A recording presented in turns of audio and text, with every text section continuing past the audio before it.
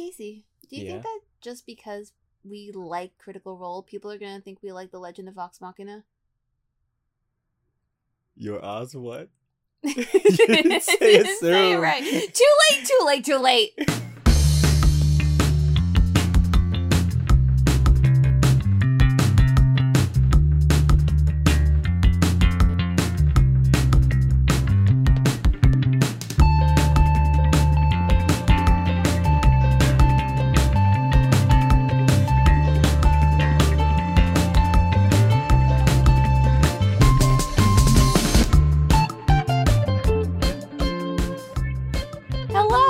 That's what we're going with. Yeah. No going back. No going back.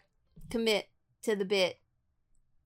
If you would like to break records of Kickstarters with this podcast, please help us. Clearly, we need it.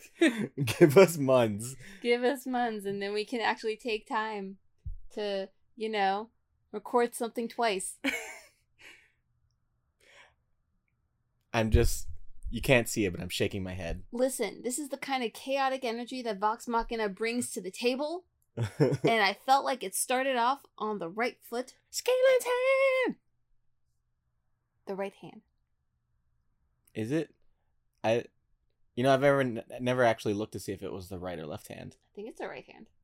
I guess it could change too. You never know. I don't know. Does it depend on what hand he casts it with? Maybe. I haven't looked that too much into it. Is it always the same hand no matter the person? Is it the person's dominant hand? How does the manifestation of a magical hand work?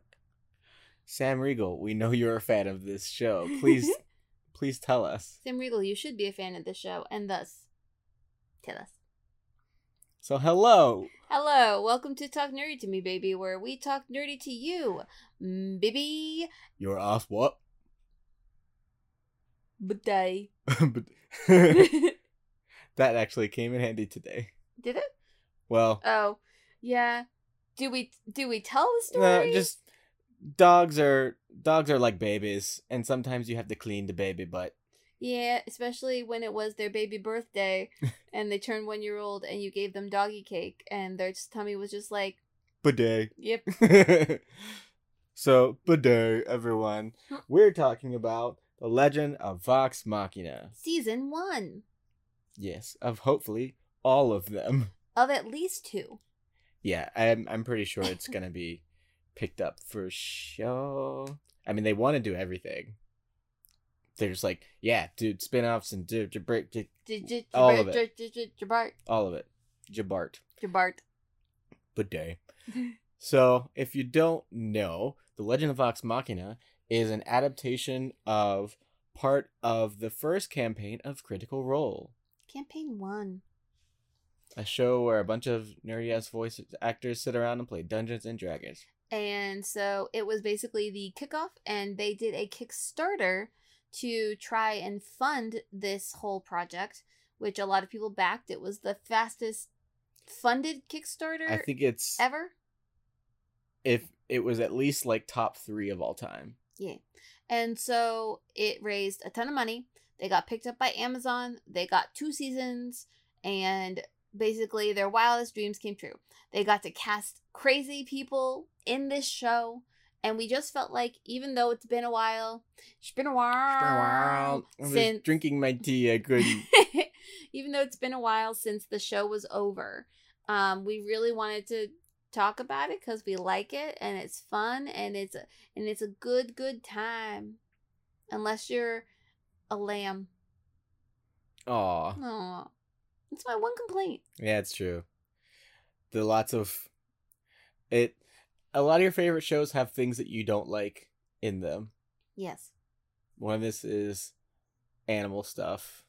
Yes. Mostly the not living stuff. Yes. Anyway, but yeah, I think the original ask or original pitch for the Kickstarter. Ask what? That one actually made sense. I think the original ask was like $100,000.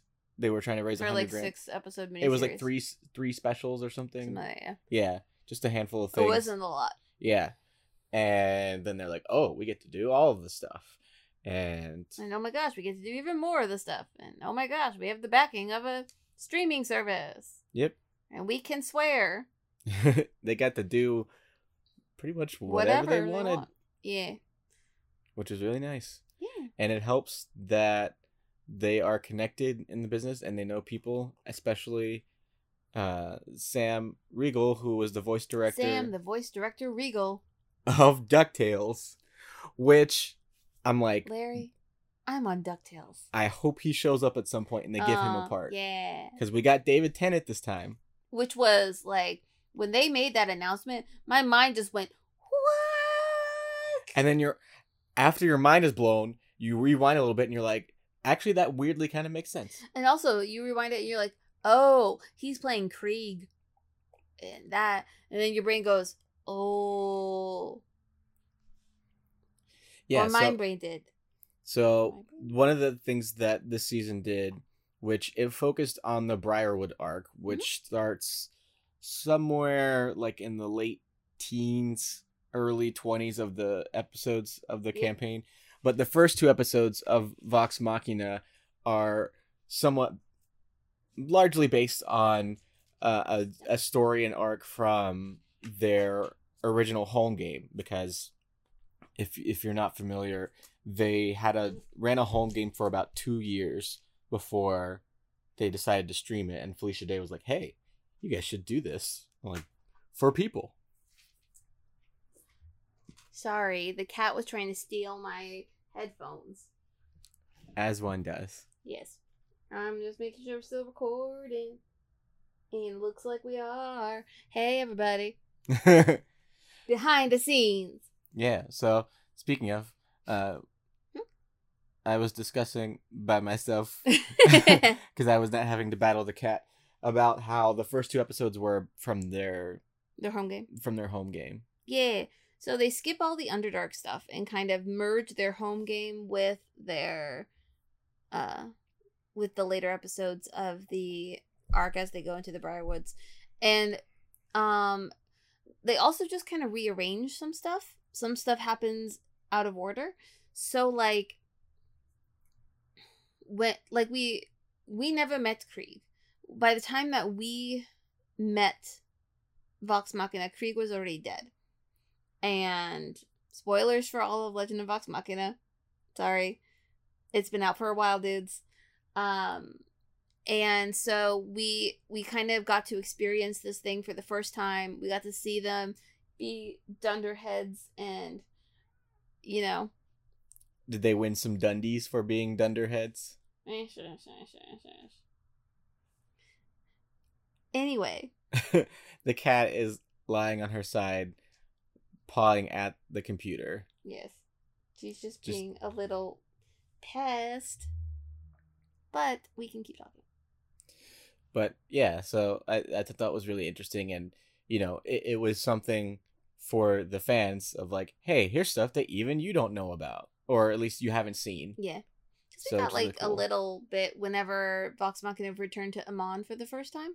Because like, one of the things that I thought was really, really cool was because we got to see them battle Krieg, and so we got to go into his like dragon lair, and we get the moment of exploring his house that happens way, way, way later after the Briarwoods. In the actual campaign. Basically, in the actual campaign, after they defeat the Briarwoods, they go back to Amon because they're dealing with all the Seeker Assume stuff and Raishan and all of that stuff. And they are directed back to Krieg's old house. And they explore that and they find the eyeballs. And the eyeballs actually happen in this. And they get It flashed me back to one of my favorite moments of the campaign was when they found out that long game of, you know, Matt setting this up. And they're like, this was the home game! You did this! This was the home game before we did anything! And I don't know, seeing the eyeballs and the wall of like all that was just like really cool. Like it was really cool. Also, one of the other things we're talking about things that we hadn't seen before, I really liked that one of the things they wanted to do, because, you know, she was around and they could, was we got to see a little bit of Pike's journey that was basically off camera for a lot of it, because she was always gone filming Blind Spot, which they made a reference on the show of that her character played a paladin in a D&D group. Yeah. I'm like, haha. But it was really cool getting to see that part of her journey. Because it also gave her like her really cool moment of like superpowerdom, and I feel like Pike doesn't get the respect she deserves for how freaking cool she is, and I like that this gave a new audience a better perspective. Yeah, it was just one of those things where it was, I mean, it was understandable but still unfortunate, because we just wanted Ashley Johnson all the time. And anywhere, everywhere, all the time. Yep. Everything, everywhere, all at once. All of the Ashley Johnson, which we have now, but we didn't in campaign 1 especially. And yeah, I mean, she always plays really interesting characters, so it was really nice to get to know Pike a bit more than before.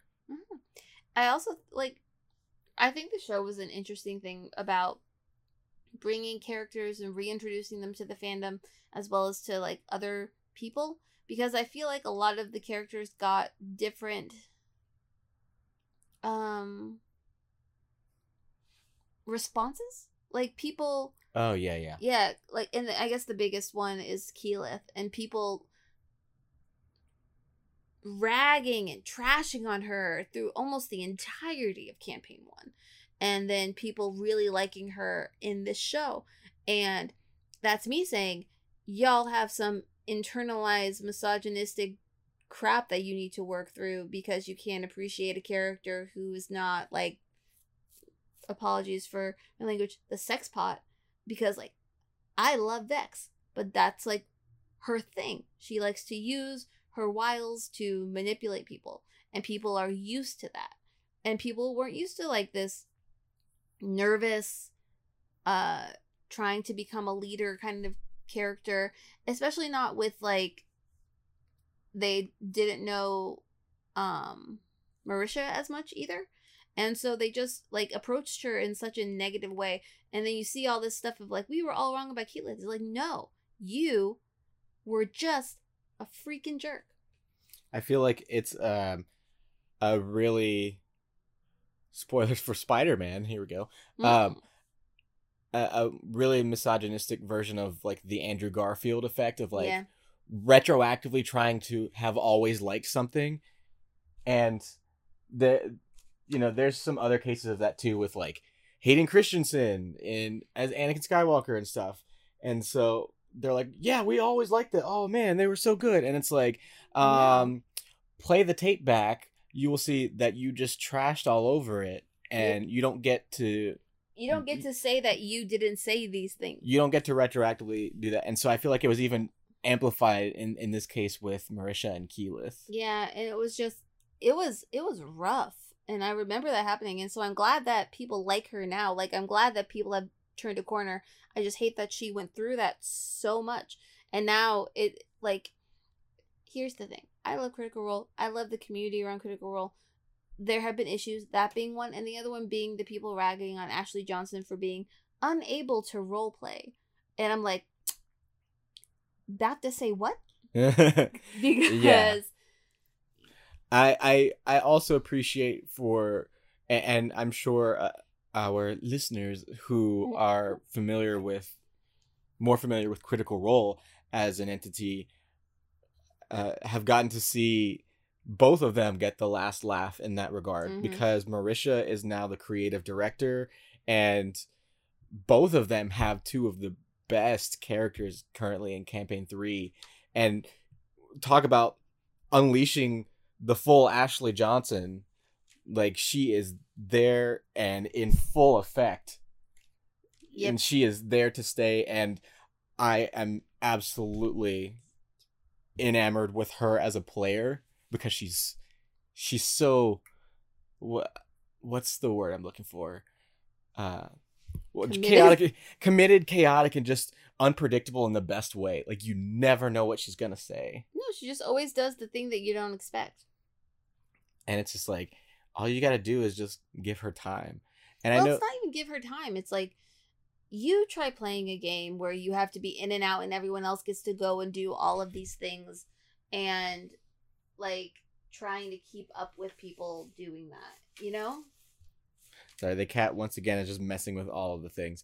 But yeah, I honestly like felt bad for her because it can't have been easy to, you know, juggle being a series regular in a show and then try to jump back and, you know, in media ray, more or less series regular on another thing that films weekly. Yeah, and for hours on it, and has like hours of content on end. While you are in New York City and they are in Los Angeles. Yeah. Let me tell you, working with time zones sucks. I also have to work Yes. I work with time zone. It sucks. And to add on all of that, trying to remember all of the rules to D&D and everything, Mm-hmm. it's a lot. And so, you know, I think she did a great job, but it was another point where, like, the push up the glasses, actually you did this wrong. It's like, who cares? Who cares, dude? Like, if you're watching, I'm sorry, this is my opinion, and you can enjoy things however you want to enjoy them. But if you're watching a show about people playing a game that are just trying to have fun, they are allowed to not care about the rules even if you do. Yeah, especially with something like D&D is... But, it's not a... It's very much more... There are more guidelines than actual rules. It's not like you're watching sports ball where there are points that matter in a way that determine the, like, strict outcome of your thing. Here we go. Here's an analogy I didn't expect to make. Ooh. Instead of a referee, it's... Well, I mean, there is a referee, but in D&D, it's more like the referee from Celebrity Deathmatch. It's just... I'll allow it. That's D&D. That's a deep cut. That's what that is. It was just like, oh, hello, brain. Did not expect to go in this corner. Let me dust this off. But there you go for people who watch Celebrity Deathmatch. Yeah. When was the last time that was on? Like early knots. Anyway, let's dive in a little bit more into like the actual show. Episodes.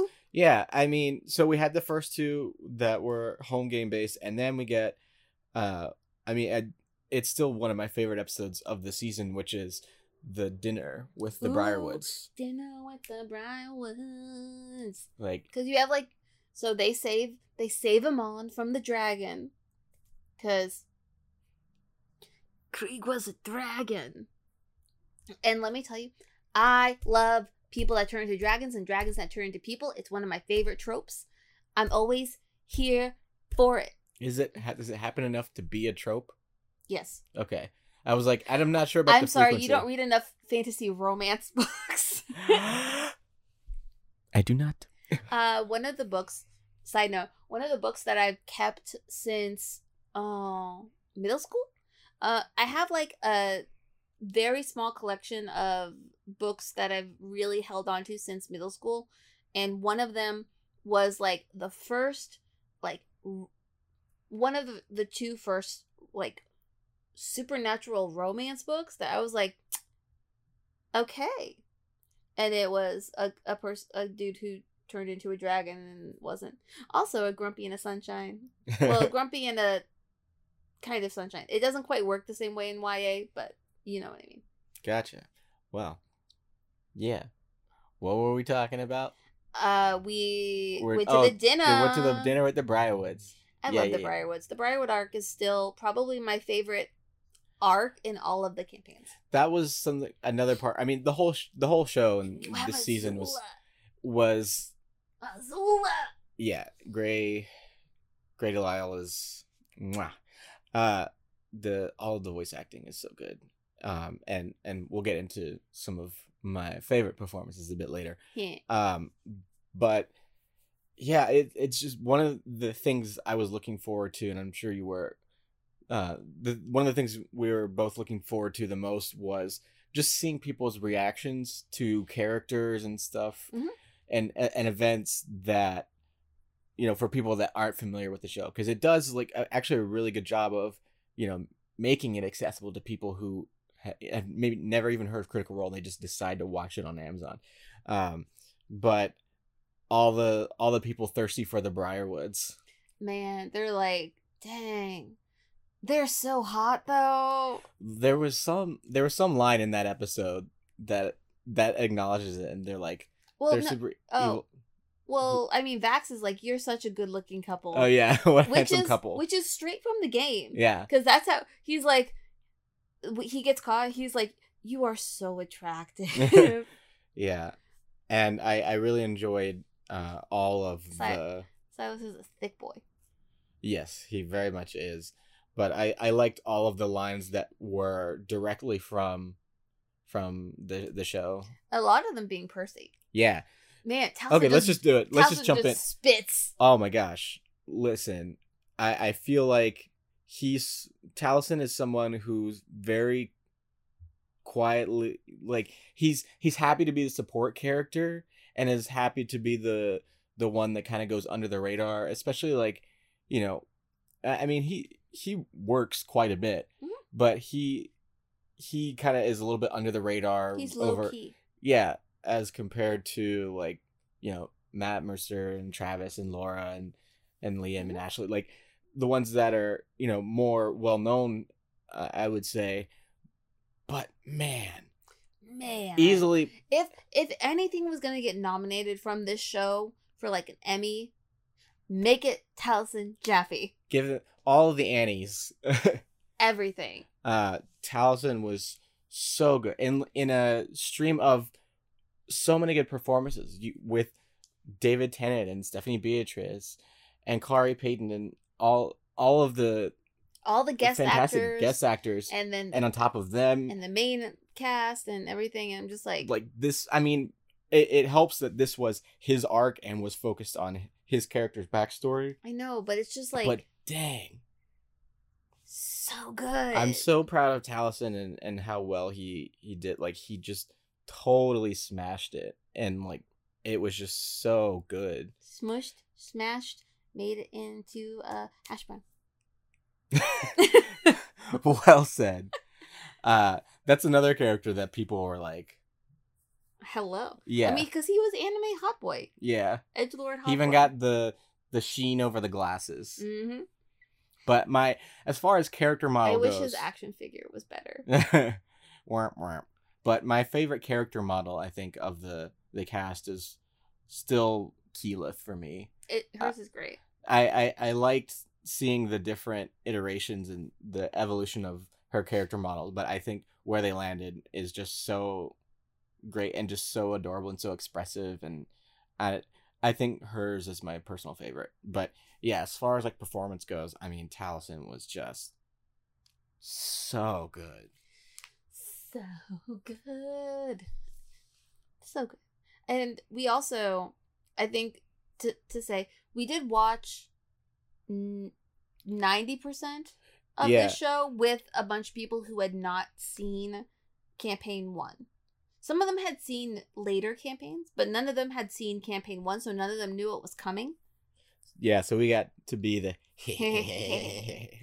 and it was just really fun to kind of like know it's coming and just like turn your gaze a little bit and watch as something happens, and they're like, what? And I'm like, yes. Like the Triceratops and the Sun Tree. Just, oh man, so many things. So many things. I can't even think of them off the top of my head right now. Just so many. One of the things that I in particular was looking. Technically, we've seen a Campaign 3 character. It's true. On screen already. I don't want to spoil it too much for people who haven't caught up on Campaign 3, because I feel like that's a different kind of spoiler than talking about this show that you clicked on. Yes. And so in the meantime, I will distract them with one of the things that I was looking forward to the most. I just want to say, if you know, you know. If you know, you know. But one of the things I was looking forward to the most with this that did not disappoint, and I was so happy with, was Scanlan's music. Yeah. Because, you know, he couldn't do what he normally did in the show because of copyright reasons and stuff. So they had to create their own songs. And Sam is a really good songwriter. I mean, he wrote he's written the intros for the campaigns, and he's just really fun. It gave me such hard Tenacious D vibes. Yeah. And honestly, that would be a really good cameo on the show.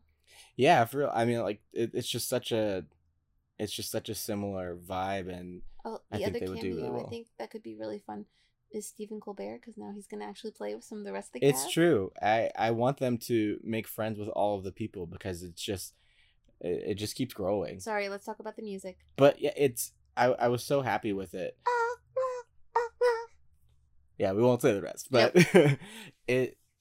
This is a semi-family show. It was something I was most pleased with. Yeah, and that you got like full versions of those songs for like the end credits, and they're on like streaming services. Yeah, and I'm just like, we are actually living in a world where the bard sings. Sam is from Broadway. I mean, he did Broadway as a kid. He was Gavroche as a little bitty Sam, little baby Sam. And so, I mean, yeah, he's an excellent singer and songwriter. So, you know, there's so many things I like, but I like seeing everyone's other talents get used, and because it's like, hey, you have all these talented people that are talented in other ways than just voice acting, and so let's utilize them. So like for him, he got to write the songs. He also co-wrote one of the episodes with Travis. So that was really, really cool to see. And yeah, I mean, and they got their good friend Mary Elizabeth McGlynn to do the voice directing, which she's been doing that forever, and she's so good at it. I know. I want her to get to actually be in the show. I want them to bring in Cash and Zara so we can just have them and have that moment at the end. You know, like, I feel like they made such an impact on Vox Machina as a team, and then they had their own thing, and I'm just like, I really just want them to make their way into it. I don't know how. Yeah, because their appearance was at least in post the Underdark, pre Briarwood. Yeah, it was like right in between. So I don't know if they'll do like a flashback or introduce them some other way, but I'm sure they will. I imagine it would be some other way. But yeah, gotta get her and Will Friedle in there. Yes, please. Pretty please. But another thing is we should talk about the animation itself. Yeah, the animation is really fun. I was like, there's something about this, and then I found out it was the animation director was someone who worked on a lot of the DC animated movies, and I'm like, there it is. That makes so much sense. But I like it so much better than most of the DC animated movies I've seen. But hey, the animation is just superb. It's on point. Yeah, it's very good. And the character designs are so good, and I really liked watching the talkback with the people and seeing the other character designs and how they could have been and all this kind of stuff, because I'm like, they look just enough like how I would picture them in my head. Like, we had like the official art and everything, but they look just enough that I'm just like, yes, this is my team. Yeah, I noticed that Percy got a bit of a haircut in a good way. Yes, because he usually had more of like a round, almost bowl cut-ish. Not quite bowl cut, but it was more down. Yeah, it was down and round, and this one he got a little spiky. Yeah, he got that anime spikes. So I liked that. He was very Vosh the Stampede looking. Yeah, I can see that, especially with the trench coat. Yeah. Except the animation style, very different. Indeed. But, I mean, overall, I was just couldn't have been more happy. Yeah. And just like some of the, I mean, it's D&D for you. You know, people I think weren't expecting or ready for some of the violence, how it gets, and it's just like, I mean, that's how it goes in D&D. Well, it's also like, I don't think people, even when they're watching the original campaign and they're talking about the battles that they're doing and all of this and all of that, I don't think they're necessarily always visualizing these epic kills that they're doing. And I'm like, it's a bloodbath, y'all. I mean, shooting the dude's jaw off and then his tongue hopping away. Yeah.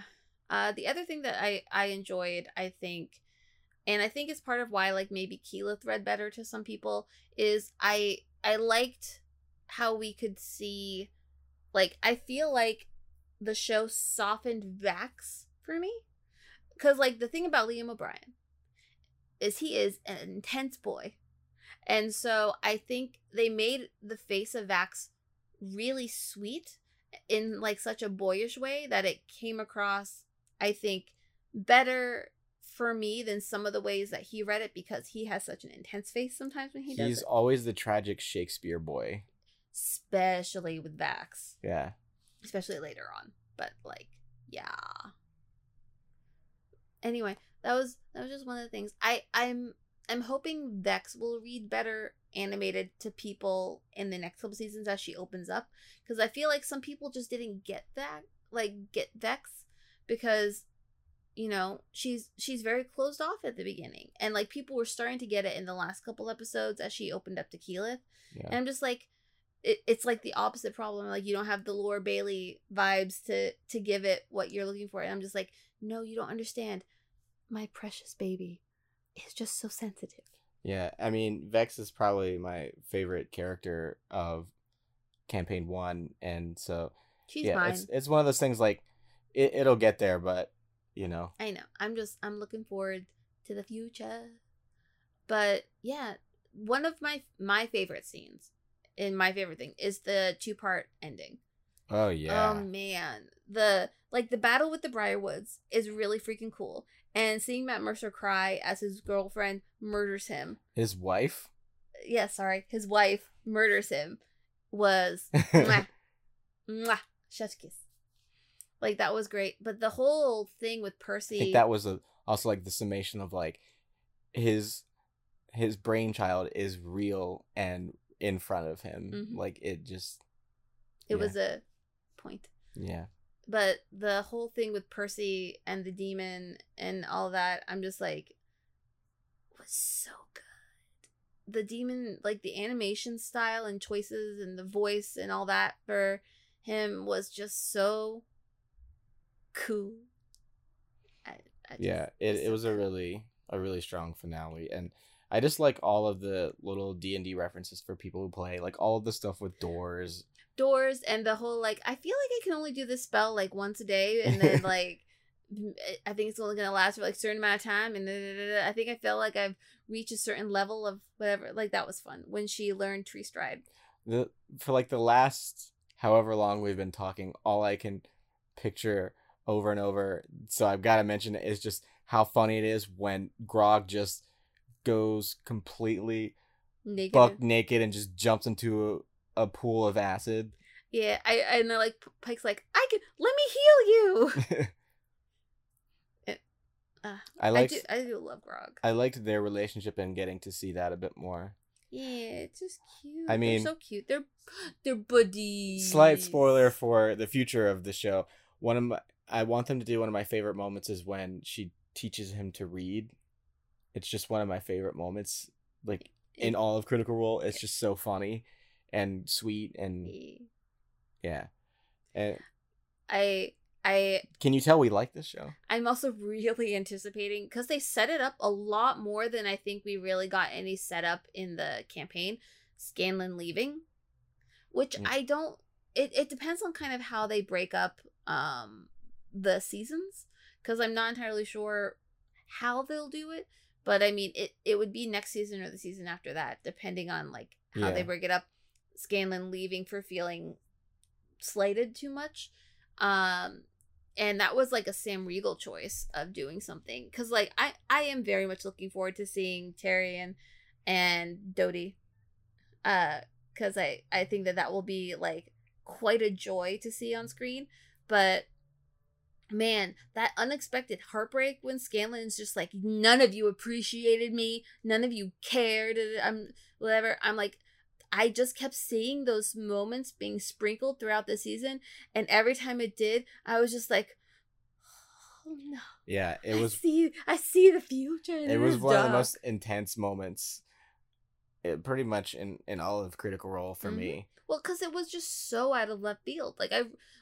Maybe Sam himself was kind of like thinking about it building up, but I don't think we, the audience, got as much like little bits. Yeah. And this felt much more planned out for that, and I was just like, the seeds have been planted. Yeah. Ouchie.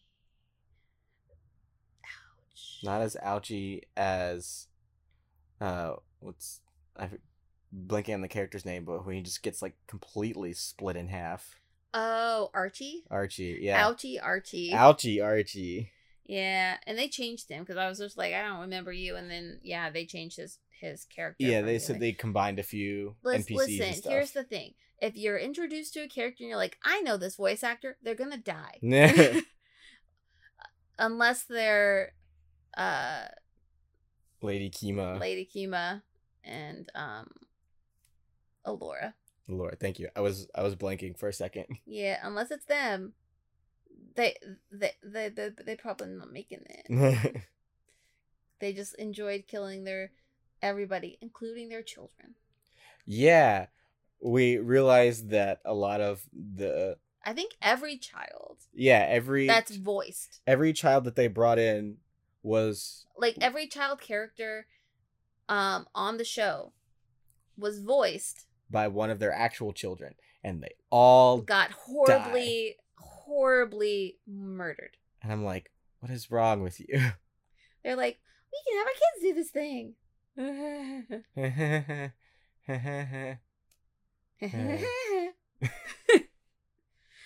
But yeah. Any other things that you want to discuss? Guess like Spot the Mercer. Oh yeah, that was fun. It's kind of stopped though. Yeah, but it was fun. It was fun for them the animators to kind of sneak that in of just like, hey, we want to sneak in a Matt Mercer cameo in a bunch of episodes. Yeah, that was fun. I hope that they do that a little bit more in the next one, just to see it. I'm wondering who he's gonna play. So like, I think the last thing to talk about is like, what do you want and or expect out of season 2? I think that's good. Like, I wonder who he's gonna play. Like, I imagine he's gonna play one of the dragons. Yeah. But I don't know. Like, I would think that maybe he's gonna be Hordak, but I don't know who he will be leading up to that. Yeah, because outside of that, there's not really a Silas for him to take this time that I can think of. No, and we don't reach Garmelie until after, because their hunt for the vestiges of Divergence is post Dragon, right? Yeah, and I'm wondering like how much of that will be condensed, and I guess if they really wanted to, they might be able to get the campaign one done in about 3 seasons. I mean, there's 3 main arcs. It's just whether or not that's what they want to do. But I'm trying to think of who he would play, and so like Garmelie, I think he's gonna play, but I don't think that's gonna be until like whenever they reach post Dragons. There's spoilers for many things. There's Silas again, because they fight him one more time. Yeah. But that's like way later. I'm trying to think like who iconically he would play, and I can't really. Is it like Vecna? I mean, he could be Vecna, but Vecna's not gonna really have until. Vecna really doesn't happen until post Dragon. Yeah. Like there might be. Are you thinking just specifically for for next season? Okay. Yeah. Oh! Victor! I was thinking that it was somewhere around that it would happen this season, but I think it's post, because it's once Ripley has ran away. Yeah. So, yeah, Victor for sure. Victor still might be my favorite NPC. He's really great. I don't know if he's my favorite NPC. I would have to like think about NPCs. It's just like as far as the voices that Matt has done with the NPCs, I think it's still one of my favorites. Yeah, it's great. iconic. Like, I feel like there has to be an iconic merchant every campaign, and so Victor was definitely one of them. Yeah, in campaign 1, and then campaign 2 you have like Cobalt or Pumat Soul. I said Cobalt.